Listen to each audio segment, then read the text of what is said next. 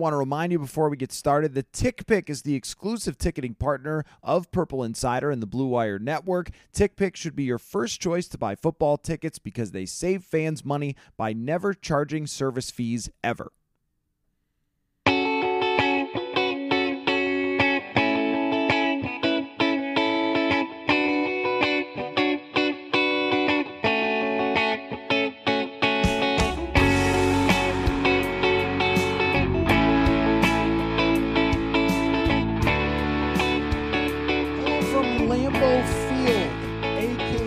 Minnesota Vikings graveyard. Matthew Collar, Sam Ekstrom here, Purple Insider, post-game podcast from inside some booth in Lambeau Field after we just watched the Minnesota Vikings get absolutely steamrolled by the Green Bay Packers, as many expected the minute that Kirk Cousins went down, although I'm not convinced that Kirk Cousins, if he was here and not on the COVID list, would have had much different of a fate, considering the Vikings could A, not stop the Green Bay Packers from doing anything, and B, also could not run the football, C, couldn't give Sean Mannion time to throw or open receivers or a scheme that made any sense, or a coach that wants to pass the football at any time, absolutely ever.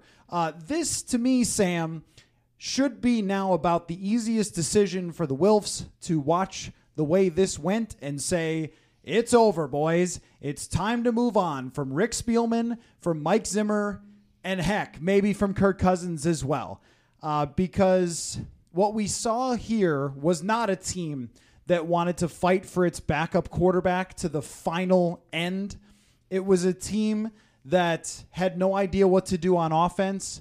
It was a team that on defense lucked into a couple of failures in the red zone by the Packers and then just couldn't cover anybody, couldn't pressure anybody, couldn't stop any runs with their two very expensive nose tackles, a poor backup quarterback who's basically never started before and shouldn't have been their backup quarterback because their starter was unvaccinated. By the way, the Eagles traded a conditional 6th-round pick for Gardner Minshew that won a game for them. They won today, so the Vikings are done, and their season is done, and this era is done, and this was the perfect way to close the coffin on the Mike Zimmer era because it was the end of a season where they put on a laughing stock of a performance, which seems to happen every single year on their final game, or what is essentially their final game. And Mike Zimmer's press conference was a joke. It was an absolute joke. No answers except for, we should have run the ball more. Okay, great. Haven't heard that one before from you, Mike. And then he's asked what he thinks about the disappointing season and says to the reporter, what do you think? Here's what I think. We won't be doing this much longer. It's over. This era, 4 years of failure, what a perfect way to end it. With a complete whimper, a forgettable no-show that we shouldn't have even driven this far into Wisconsin for, but they did have very good bratwurst at halftime. So that's it. That's my memory from this game. And if Mike Zimmer is there on Monday, it'll be surprising. And after that, if he's there on Black Monday, it will be truly shocking considering how short this team has continually fallen of expectations, and it just couldn't have been more on display today. So there's my thoughts to start the show. Sam, where would you like to begin? I'd like to begin with the bratwurst. I thought it was underwhelming. Really? Yeah, really not a fan of the halftime bratwurst. The bun was cold. The bratwurst I thought it was a little rubbery. Okay, but you got like the last one. I jumped in line right at the beginning where it was warm and the buns were fine. But let's talk about the game. Yeah, indeed, let's. This was the Saints game of last year. This was the Packers game of 2016. When the Vikings go in to a tough game with an infinitesimal chance of making the playoffs, they kind of have a little bit of give up to them. And despite all of the claims in the postgame tonight that nobody quit, they played for 60 minutes, it's hard to believe. That's hard to believe seeing what we saw tonight. I can't believe how many whiffs there were.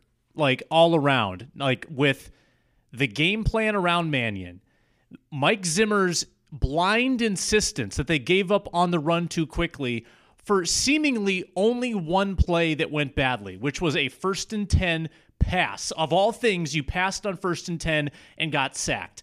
I can't find one other credible play where they could have or should have run the ball.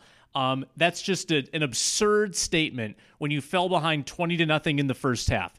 The whiff of going back to Mannion after Kellen Mond got one series in the game, and then, I mean, this is probably takeaway number 2 behind getting eliminated in the playoffs. Mike Zimmer buries Kellen Mond postgame, absolutely savages him in 7 words, asked if he wants to see him next week. Not particularly.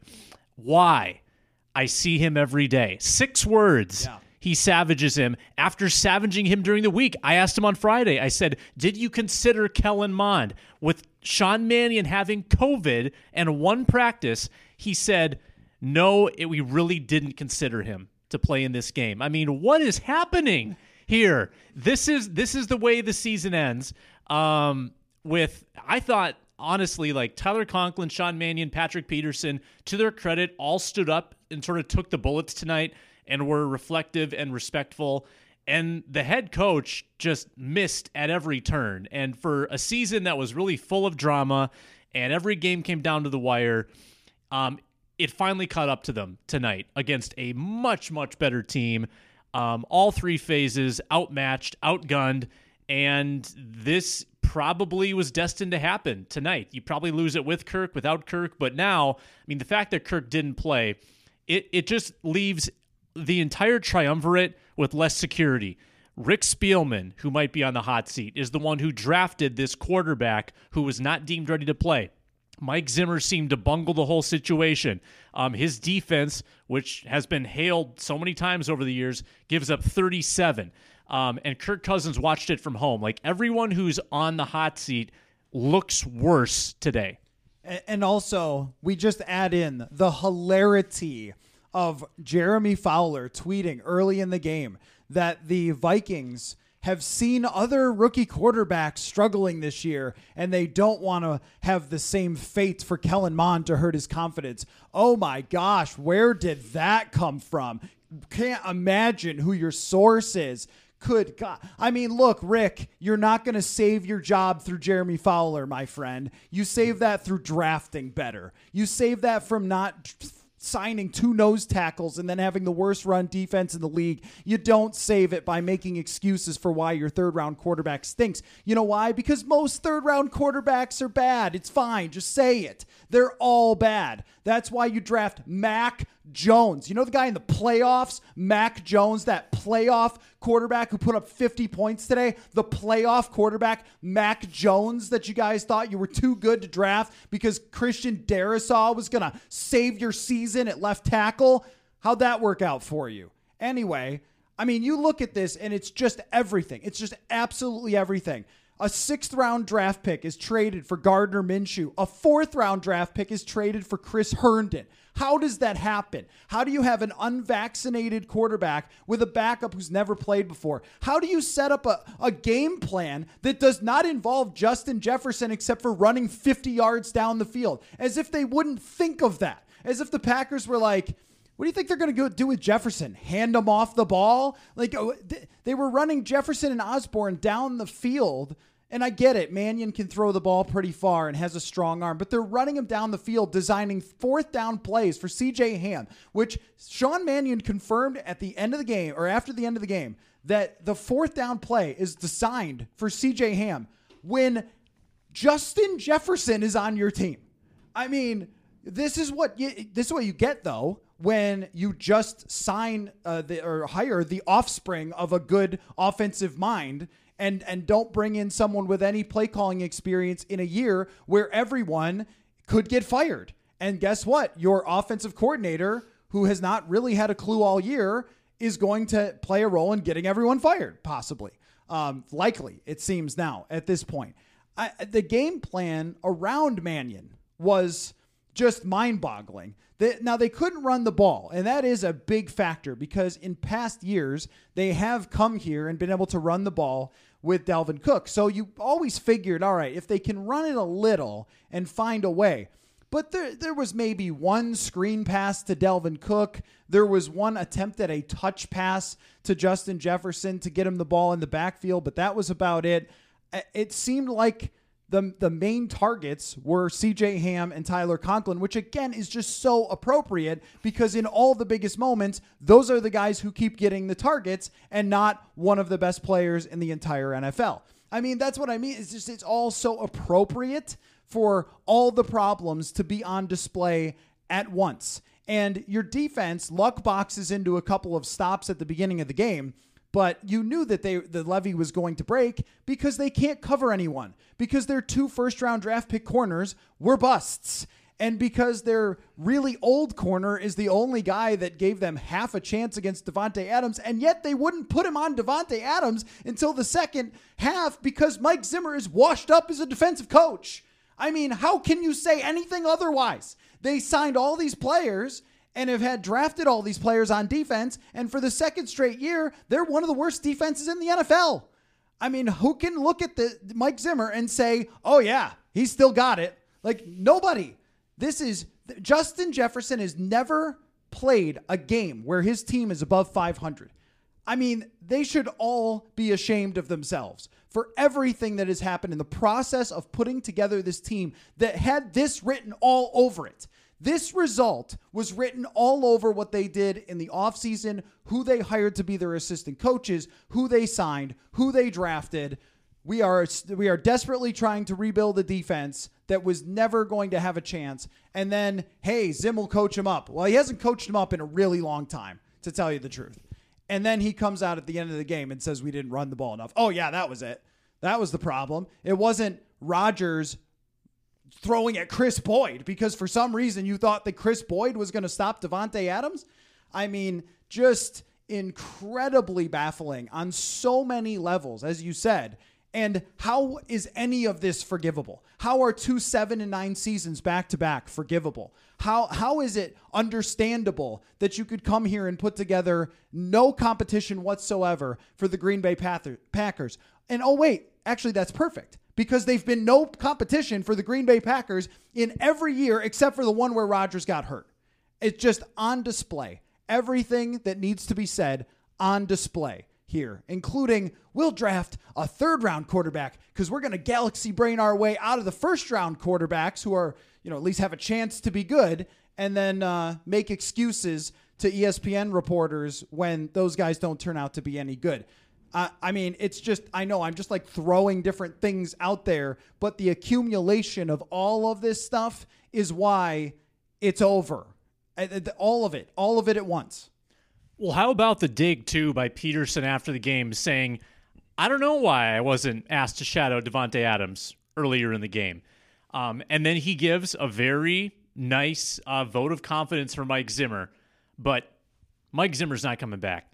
Patrick Peterson's not coming back, even though he said that he's hopeful to. I think that Peterson actually has probably the most unbiased perspective on this because that's not the first time he's had a subtle questioning of the head coach or of the defensive strategy. Yes. Other Packers game. Remember, he said they were too aggressive at the very end, blitzing Rodgers on 1st down. And this is a guy that comes in with no previous attachment. He hasn't been, groomed like Anthony Barr, Eric Hendricks. Like he comes in just this like savvy veteran, kind of sees it for what it is.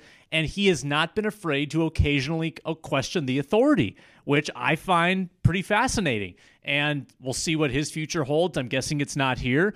I'm guessing that we're looking at a lot of defensive changes. And who is going to trust this head coach with those changes after seeing what we saw this year, bringing in, I think, probably on paper and by just overall talent, a defense that in no way should have been this inept. Even with the injuries they had, they still had the majority of their group together for the full year. Losing Danielle Hunter was terrible, but they weren't great with Danielle either. I mean, you can't overlook some of those clunkers early in the season when the defense was entirely together. Yes, the pass rush, the run defense was egregious at the defensive end positions. I mean, you can make excuses if you want to, but if you look at the whole, if you look at the body of work, the amount of games where they gave up 30-plus points, the way they played in December, again, one winning December in 8 seasons of Mike Zimmer. One! 2017, the one year where everything went right, and every other year has played out so similarly to this. So the way it ends, I mean, not reflective of this season, but still kind of reflective of this season where they didn't get blown out like this. This was different, but it felt like it was the accumulation of sort of what this team deserved. And if anybody has any woe is me, bad luck, too bad for us, we didn't do this or that because of whatever, the New Orleans Saints have a better record. They lost 5 in a row and had to play their 4th-string quarterback in a game last week, and they're ahead of you. I mean, the Philadelphia Eagles lost their quarterback. In fact, their quarterback is a first-time starter. They have a new head coach. They were supposed to tank this year, and they're finding ways to be better than you. The Bears might pass the I don't know what the tiebreaker is because if the Bears win next week, they might win, by the way. They're tied with the Vikings. Come on. Caller. They could be, I'm not sure what the tiebreakers. They could be the second-place team. Come on. I mean, think about that. They were on the edge of firing their coach, Chicago. I mean, they've just been horrendous all year long. You looked down at Chicago and said, well, at least we're not them, and they have a chance to be even with you at the end of the year. I mean, well, I guess if you're a Vikings fan, you're hoping Chicago wins, and then they say, look how we ended the year, and they played for Matt Nagy, right? I guess that's probably what you're looking for. But the last 4 years have been an unequivocal failure from the Minnesota Vikings organization through and through because of decisions from the general manager and coaching from Mike Zimmer and quarterback play from Kirk Cousins and many other things, of course, kicking a year or two from now. But hey, Greg Joseph nailed a 50-yard field goal here in 0-degree weather. Give him some credit for actually a great kicking season. Props. But that's what I was going to say. On the luck point of this, the other teams in the NFC have been bad. They've opened the door for you all over the place to make the playoffs. The Vikings had tiebreakers. And if you want to talk about overcoming, quarterback absence, before tonight, only 13 teams or only 13 quarterbacks had played every game, and you had one of them. And yet you need this win from Sean Mannion. The other quarterback, Aaron Rodgers, had to miss a game. They lost that game. They're about to be the 1 seed. I mean, has anyone else lost a pass rusher this year? Has anyone else lost a defensive end? No, but your backup is a 4th-round pick who can't set an edge against you or me. I mean, this guy that Andre Patterson has raised up as this guy that he saw with glowing lights behind him in the draft, and he said, that's the next Daniil. And yet, here, every team wants to run right at DJ Wanham. Hey, your backup, though, plays for the Broncos because you traded him away for some reason that we never got an explanation for because the general manager hides at TCO Performance Center and never talks, ever. I've never seen anything like it. That the general manager sneaks out from inside his cave twice a year to give a bunch of non-answers and excuses and then never talks again. I mean, most general managers do radio interviews or whatever else, not Rick Spielman, so we don't get many explanations to why none of his draft picks in the 3rd round can play, for example. And I guess it's just, I don't even know what the point was supposed to be other than they have not had bad luck. That is, if they claim that is a complete lie. They have had good luck this season. They lost close games because they're bad. Like, that's why. They lost in Arizona because Mike Zimmer loves to run the football and punt. Like, they lost in Cincinnati because they got down by 2 scores because their new right guard kept holding everyone and jumping offside. Like, all the things that you did to set up to be here in this place over 4 years have just been decisions that you made. I mean, we've been through the ones from last year, but same deal. Hey, why don't they have more good young players? I don't know. They trade a 2nd-round pick for Yannick Ngakoue, who plays for the Raiders, who are better than you, and he's been good. Like, I don't know. Like, what was that about? Well, I don't know. We never get an explanation because the general manager never talks. So I have no idea how that went down.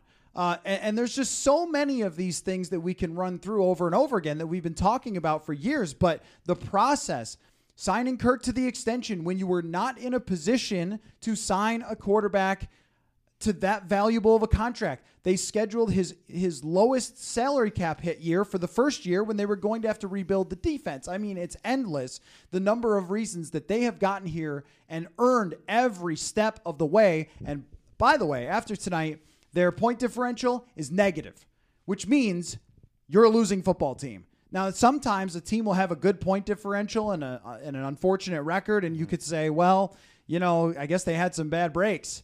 But that's not this.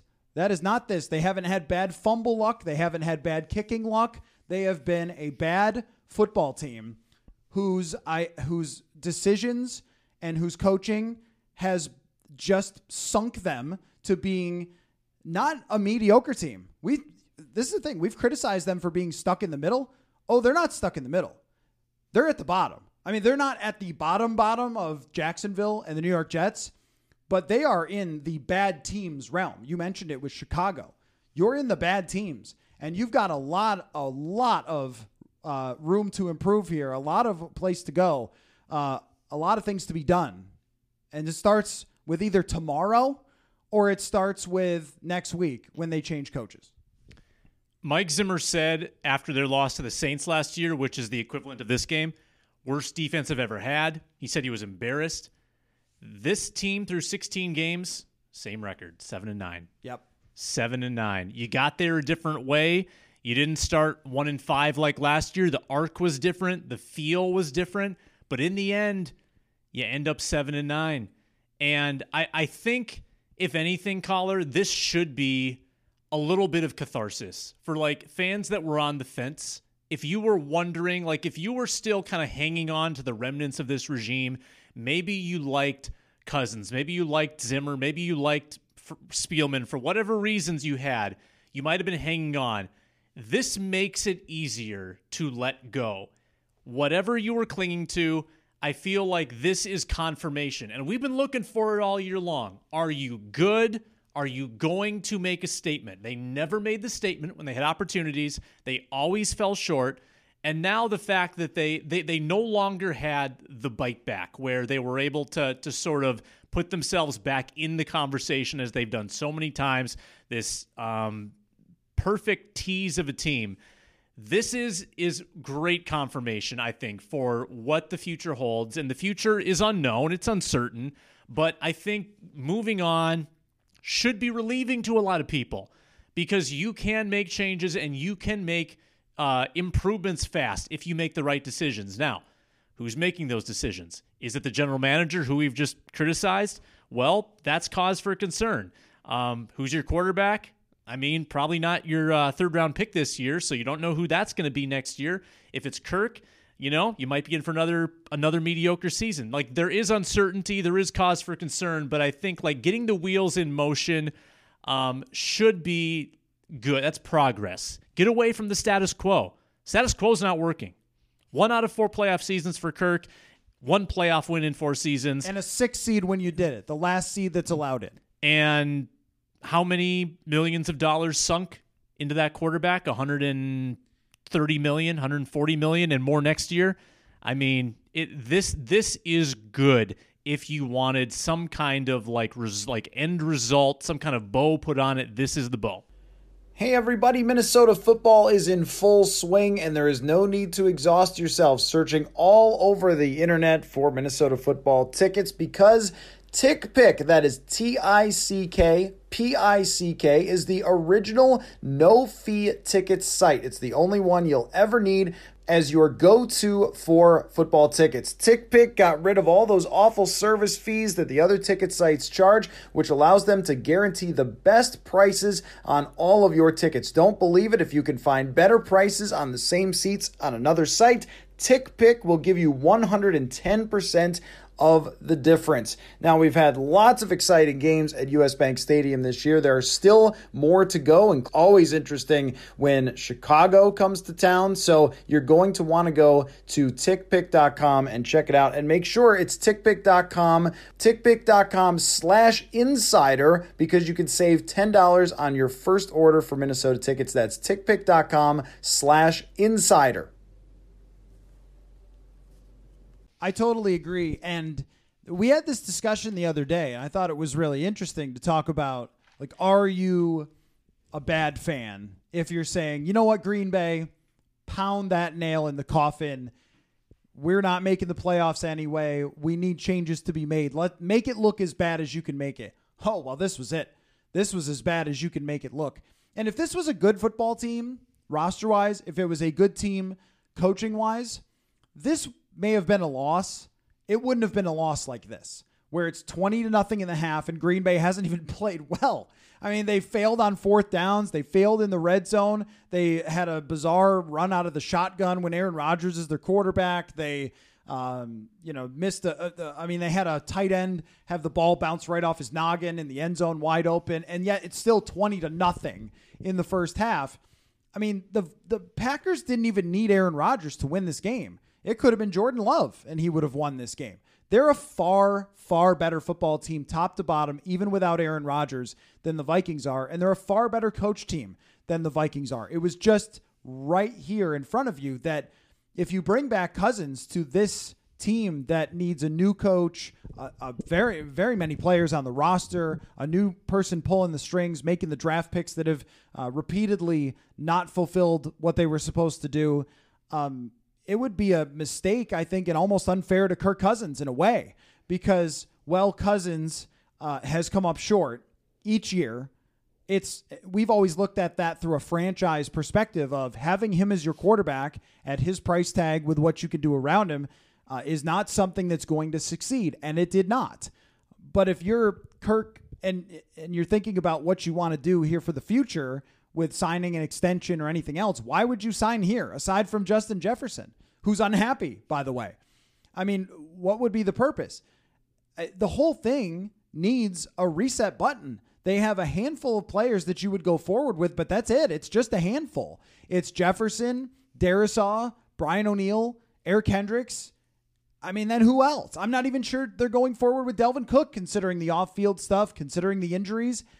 And if he's going to continue to be a good running back, because this year there were times where he was and times where he wasn't. There's almost 3, 4 players, 5 players that you can lock in and say, these are the guys for the future. Everything else needs to be addressed. That's not a situation where you want to continue to go forward with Cousins. But to your point, the fact that it could be a clean slate soon and a reset button does not mean it has to be a tank, by the way, which I will stick with. Does not have to be a tank.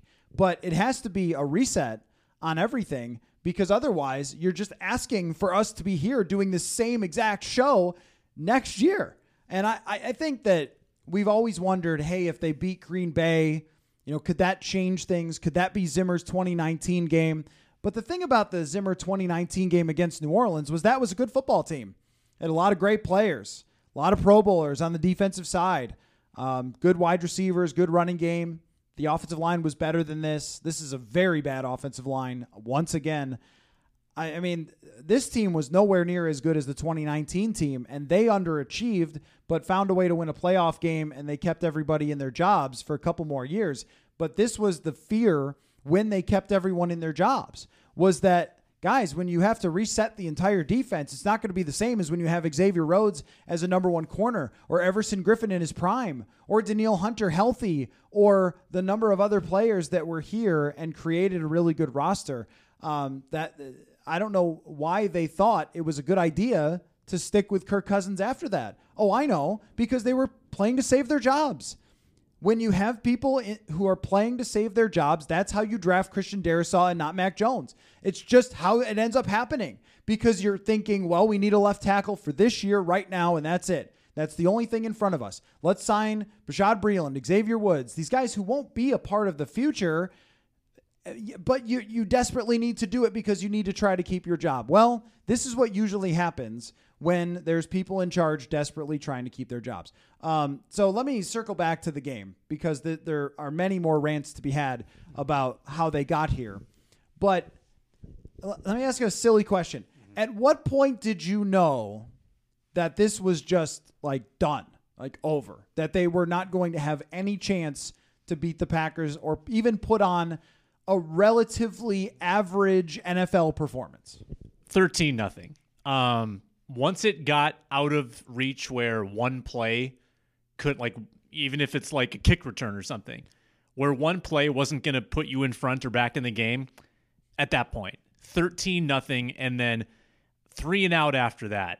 4 straight 3 and outs at points where the game was technically still meaningful. 4 straight 3 and outs. And that is puzzlingly the point in the game where Mike Zimmer's talking about running the ball more. When were you possibly going to run the ball more when you're – and they tried on first down several times in those sequences and got stuffed. The botched jet sweep to Jefferson, that's a run play, right? I mean, you tried to run the ball and you dropped it. But when in the world are you going to run the ball in those situations when you're facing 2nd and 9s? You had a penalty, facing 2nd and 16 after a penalty. The sack was the only thing. Like, that's mind-blowing to me that was the takeaway. And that after we gave Mike Zimmer so much credit following the Chargers and Packers games for being aggressive and, you know, trying to like gospelize that message with the team, only to watch the Bears and Packers games, Mike Zimmer making comments about the run game again, right? Like going back to John DeFilippo all over again. It's clear that the Clint Kubiak thing is not working out. And if by some miracle Zimmer stays on as head coach, I don't think Kubiak is staying on as coordinator. At least I don't get that vibe. But again, I don't think that's likely. So I would say I buried this team at 13-0. Was it earlier for you? It was when they threw to C.J. Ham on the 4th down. Truly. And I loved the call. I loved going for it in that situation too. I did too. And here's why. Because Sean Mannion operated that play perfectly. But by quarterback, technical, what he's supposed to do. His first read, he said, he took us through this after the game. His first read was Ham, which is mind-blowing. Then his second read, and I went back and looked at this play closely. His second read, I believe, was to go deep down the field to Osborne, but Osborne was double covered. And then Jefferson coming across the field is the third read, and Jefferson comes open really late, but Mannion's getting pressured. So he goes back to his first read. So he goes 1 to 2 to 3, back to 1, doing exactly how he's supposed to do it on this bootleg, and throws a really great pass. But C.J. Ham is a fullback, and it's not converted. And I just sensed right there, I don't think you can do this again. Like, you started having a decent drive, and I don't think unless you get really confident and really rolling and complete some passes and make some plays, like super early in this game, that this team is going to fight to keep you going. Like, that was it right there. Remember when Mike Zimmer said against Pittsburgh he thought that they were going to lose that game? That, to me, said everything about this whole narrative that he's tried to spin throughout the season of, hey, we got a bunch of guys in there who fight. Didn't really against Los Angeles last week. And once that happened, my feeling was it is cold. Aaron Rodgers is on the other side. Mm-hmm. And once things aren't going easy for you, you're going to fall apart. And that has kind of also been the thing for this team, too, that a lot of the games that they lost close, they acted like it was just some strange outer forces in the Twilight Viking zone that were causing these close losses. Like, no, not really. It's mostly a team that gets backed up against a wall and collapses. That you've got to stop Cooper Rush or Jared Goff on a final drive and you can't do it. I mean, who can watch those games and be like, oh, what bad luck? Oh, no. If you can't stop Jared Goff, the 28th ranked PFF quarterback, or Cooper Rush, who's never played before, oh, yeah, by the way, weird. Cooper Rush won a game as the backup against another team on the road. So you can 400-plus yards in that game. You can do that. Cowboys. Yeah, you are allowed to do that. Anyhow, so that was when I kind of felt that this was going to be a problem. And we knew that they were going to move the ball. But one of the things that I cannot get over with this team is over the last 2 years, how other teams have run over them so easily. And what we've heard time and time again is, well, they used motion and that threw us off. Like, I don't know. I guess you got to solve that problem. The problem solver as the defensive mind has not solved the problem in a long time. And it's not just roster. They had a roster on the field tonight that could have stopped running. A running game. They had both of their fat dudes. Pierce was out. Oh, Pierce was out. Well, they had one of their fat dudes. Right. Armon Watts has played okay. They've got their linebackers in the game. They've got their safeties in the game. At different times, some players have been in and out. But for the most part, they've had their guys on defense outside of Hunter and Griffin. And they've just been completely trucked. It's not a great. Well, this was not just Aaron Rodgers being great. This was, we can run on you anytime we want to, and we will. And every team in the league has done that this year. And I think that's scheme. I think that's the personnel. I mean, it's everything. But they had the players they picked for the most part on the field to stop the run. And they have for most weeks. And they've just been trounced. And that was another part. There was an Aaron Jones run, maybe on the Packers' first drive. You remember this? He broke out and kind of broke some tackles and had a really big a 27-yard run out to the left, I think it was. That was another time, right. It was okay. I know it's over. Because if they're going to be able to run like that with Aaron Jones, then they're not going to have any problems for the rest of the game. And then as it went on, it became very clear that you might as well just play Kellen Mond. And this doesn't, I mean, if we're talking about ranking all the sins, this to me doesn't go very high because I agree with Mike Zimmer that Kellen Mond is not ready to play football, and he barely or almost throws a pick six the minute he goes in the game, of course, because we've seen him practice. Mm-hmm. We've seen him play in preseason games. The guy couldn't outperform Kyle Sloter in preseason games from what we had seen Sloter past years in the same situations. So we didn't think, oh, yeah, well, he should definitely play. But when you're down 30-3, there's no reason to keep running Mannion out there aside from just spite. Just to spite Kellen Mond. Why not give him a little bit of experience playing in this type of game like the Packers did with Jordan Love? Why don't we give Jordan Love some experience here and make sure that Aaron Rodgers doesn't get hurt? And yet, after Mannion went out for a series because of a cramp, we found out, Mond is pulled right back out of the game because what? Mannion was going to lead a Frank Reich comeback? I mean, I don't know. It just, so many of these things at this point don't really add up very well. And that was what it is with the Mond thing and not even playing him just till the end after Mannion cramped up. It's more of just a cherry on top of Zimmer and his indignance toward everything and everyone, right?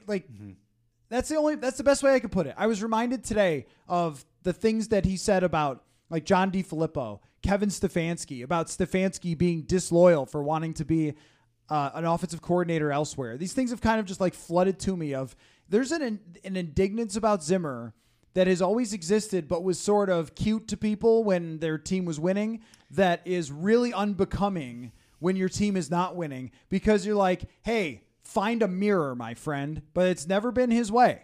It's never been his way. It's always been his way to point at the offensive coordinator for not running enough, point at the GM for not giving them enough depth, which is true. Point at Kellen Mond, a bad third-round draft pick, as of there were many. But that's always been his way.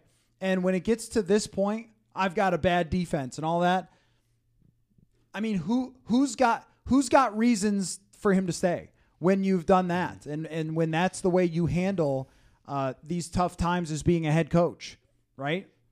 Folks, it's that time again where you're doing your online shopping for the holidays. And look, if you want free shipping, I can help you out with that. For all of your Minnesota sports inspired goods, use the promo code Purple Insider when you go to sotastick.com. That is SOTASTICK.com. You can get their North State beanie, their Adam Thielen autograph shirts, Marcus Foligno fan club design for all of you hockey fans out there, and the one I always mention because it's the best one, the Randy Moss Disgusting Act. You can put that on a hoodie, shirt, or almost anything else. And plus, anything you want with Skull on it, SotaStick has it. Again, that's SOTASTICK.com. Perfect for gifts, and you can get that shipping free by using the code Purple Insider. Well, here's how I know the fan base has turned. because the cutting remark about Mond postgame, which kind of reminded me of when they cut Carlson and he was asked about it and he said, "Did you see the game?" Oh, you mean Carlson who kicked the game-winning field goal today? Oh, that Carlson. Kicker? That kicker? Carlson, yeah. Oh, yeah. We're back at the scene of the crime It was here. that was his second one in recent weeks with his season on the line, right? Daniel Carlson, same guy? Something like that. Okay. I think that's the same just Carlson. Just making sure I got the same guy. Yeah. Good clarification there. At that time with the Carlson cut, I would say 80-20, people were like, "Yeah, Zim, get him." Yeah. Oh, for sure. What a savage. For sure. What a just a brutally honest guy who tells it like it is. Tonight, I posted the video of the comments and I've got it in my mentions and I would say it's 80-20. People are fed up. People are tired of Zim. They're saying he should be fired for this comment. How can you bury your rookie quarterback like that? And I think Zimmer's probably telling the truth, but I also tend to agree with a lot of those, like, you probably shouldn't say that. And I am very interested to see, assuming Zimmer has is around to give a press conference on Monday, whether he doubles down on that or whether he softens his comments at all about Kellen Mond. But you know the other remark post game too that I wanted to mention regarding the run stopping. Patrick Peterson saying we couldn't stop a nosebleed. Oh, right, yeah. I mean, there were a couple Peterson gems tonight, just talking pretty frankly about this defense. I mean, last week too, following up on that Rams game, when we heard from Zimmer that they were thrown off by the wide receivers blocking them, I mean, what does that say about your physicality?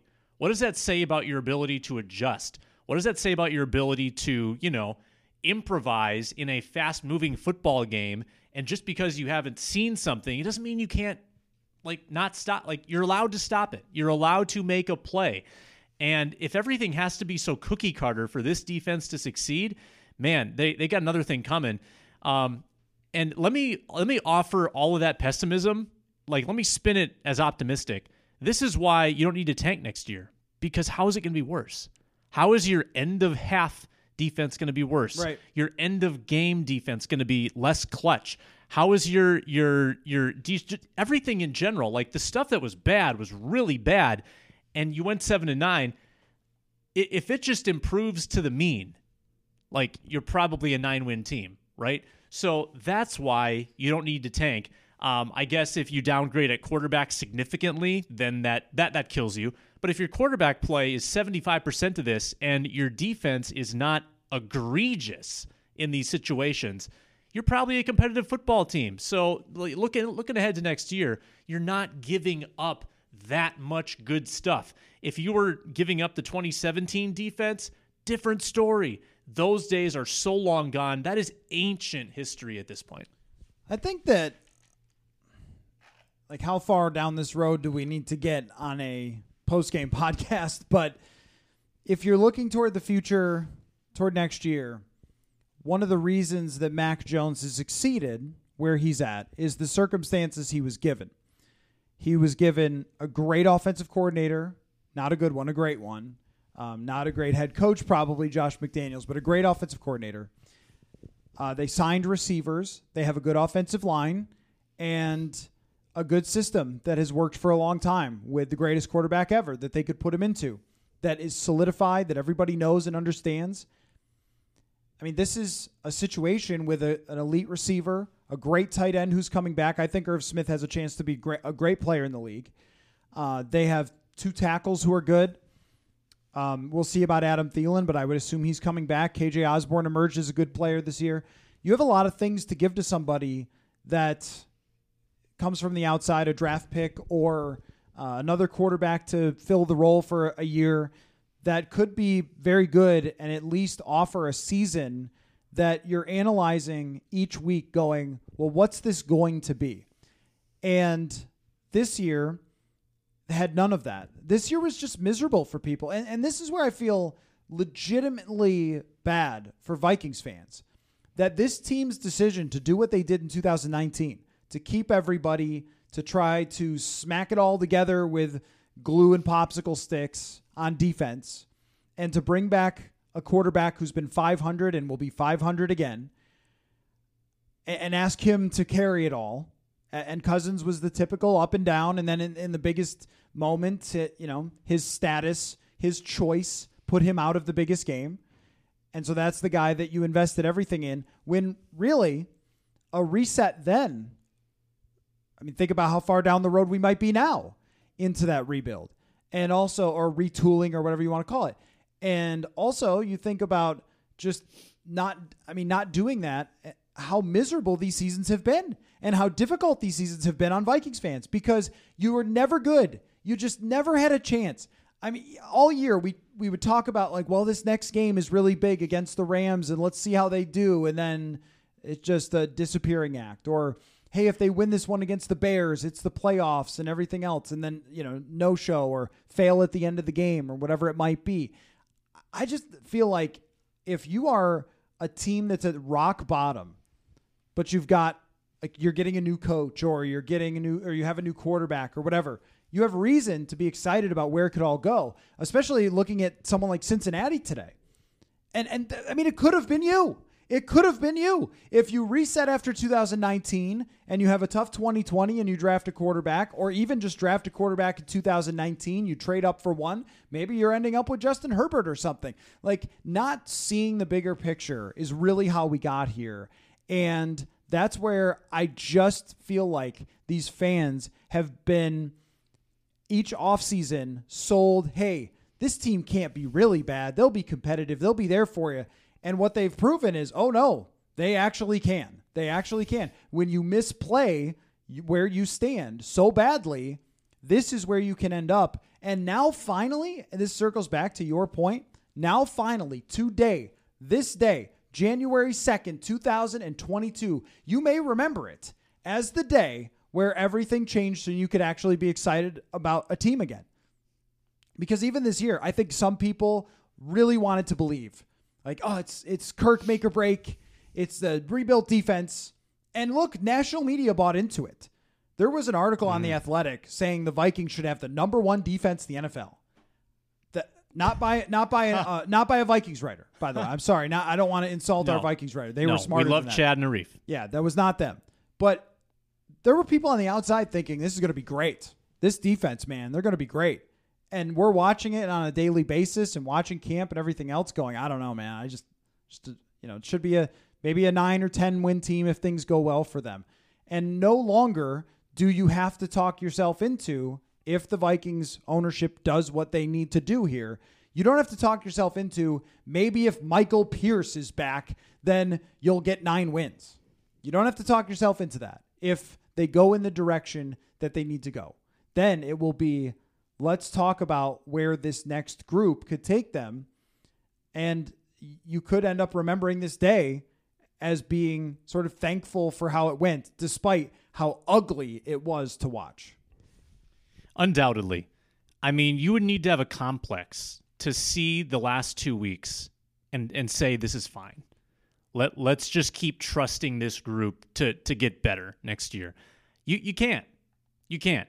And every leak, every tweet from anyone who might be plugged in nationally would seem to indicate that this is going the way of a house cleaning, either partial or complete. We don't know for sure when. We don't know for sure if it's the package deal of Zimmer, Spielman, or maybe Spielman gets a higher-up job in the organization but loses some of his power. We don't know. We don't know. Will Mike Zimmer, be coaching somewhere next year? Will he be on his ranch just hanging out? We just don't know tonight.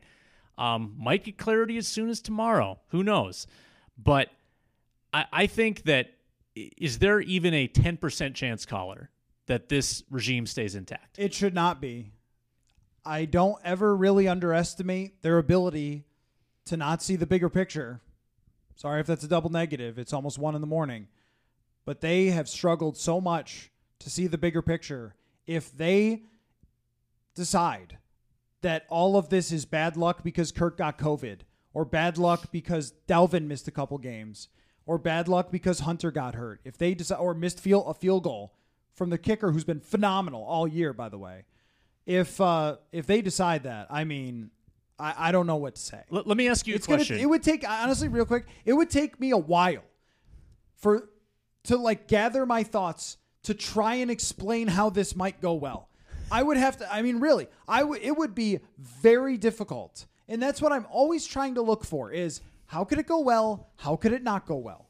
And I know some people want to hear much more of one side or the other, but we always try to say, how could they beat the Rams? How could they lose to the Rams? How could the Delvin Tomlinson signing work? How could it not work? Is how we do everything. If they keep this regime, I can tell you how it's not going to work. At this moment, I can't come up with how it would work. Okay, so here's my question. What is your read on the hierarchy with regard to who has the most direct line of communication with the Wilfs? I think it's Rick. Yeah. Is it possible that Rick is influencing the Zimmer decision in a way that would save himself? Like, because Zimmer and Spielman have always seemed handcuffed, right? Like sort of a package deal. But because Rick is maybe one step higher and closer to the Wilfs, he probably has more of a dialogue with them. I mean, we'll never know, but is there a little bit of whispering in their ear on his part? Or, and if not, who is the one who's telling the Wilfs what to do is what I want to know. Well, so here's how it should go. Rick should walk into the Wilfs office and say, well, you know why we lost is because Mike hired the wrong offensive coordinator and didn't coach well enough. And Mike should walk in and say, hey, Rick didn't give me good enough players. And the Wilfs should say, you're both right. And we'll see you later. That's how it should go. I don't know which one would have more influence to try to argue against the other, but they have great arguments against each other. And that's the way I would put that. So I don't know. All I wanted to say at the end here is just I don't know where it's going to go. Your question about 10%, I guess that's where I'd put it. I feel like I've talked pretty definitively on this show because I think that this left them with very little choice, being eliminated even before the final week in a year where the NFC at the bottom was so bad. And your division was not good. I mean, you should have had free wins against Chicago and Detroit, but you blew one of those. So that's that. I don't know where it's going to go, and I don't know what path they're going to take. But I wanted to say two things before we wrap up. Number one, the people who stay with the show and listen to it and support it, and we've grown immensely this year. And now that this thing is over, we'll be there next week or whatever, but the playoffs are over. I have been so blown away and thankful for everyone who throughout this year has supported us, listened to the show, given us their feedback, and sort of ridden along the roller coaster because it's tough. And I wouldn't have blamed half the audience for saying this team is driving me crazy and I don't want to listen to your show anymore. So thank you for that. And we've got a lot of very interesting things to come, that it could be their most interesting offseason literally since 2014, I think, where there was a complete overhaul and Mike Zimmer came in. And so we'll see how that goes. I want to say that we're thankful for that. I also wanted to say that the approach that we take of breaking it all down and analyzing it is how we see things like this coming months in advance. And sometimes it feels like at the draft or at free agency, hey, why are you being so down on them drafting a guard to start? Or why are you being so down on signing a 31-year-old corner to a high contract and things like that? And you know what? When they do things that work, we're going to say it. They just haven't been. And so there's a lot of people who are on the internet and doing things like this who want to tell you that every move they make is really smart and everything they do is really great. I'm sorry it hasn't been. And it will be a lot more fun for us to travel to Tampa or Arizona for playoff games should they come in the future. And so if they make the moves that they need to make to get where they need to go, it's going to be a lot of fun to talk about.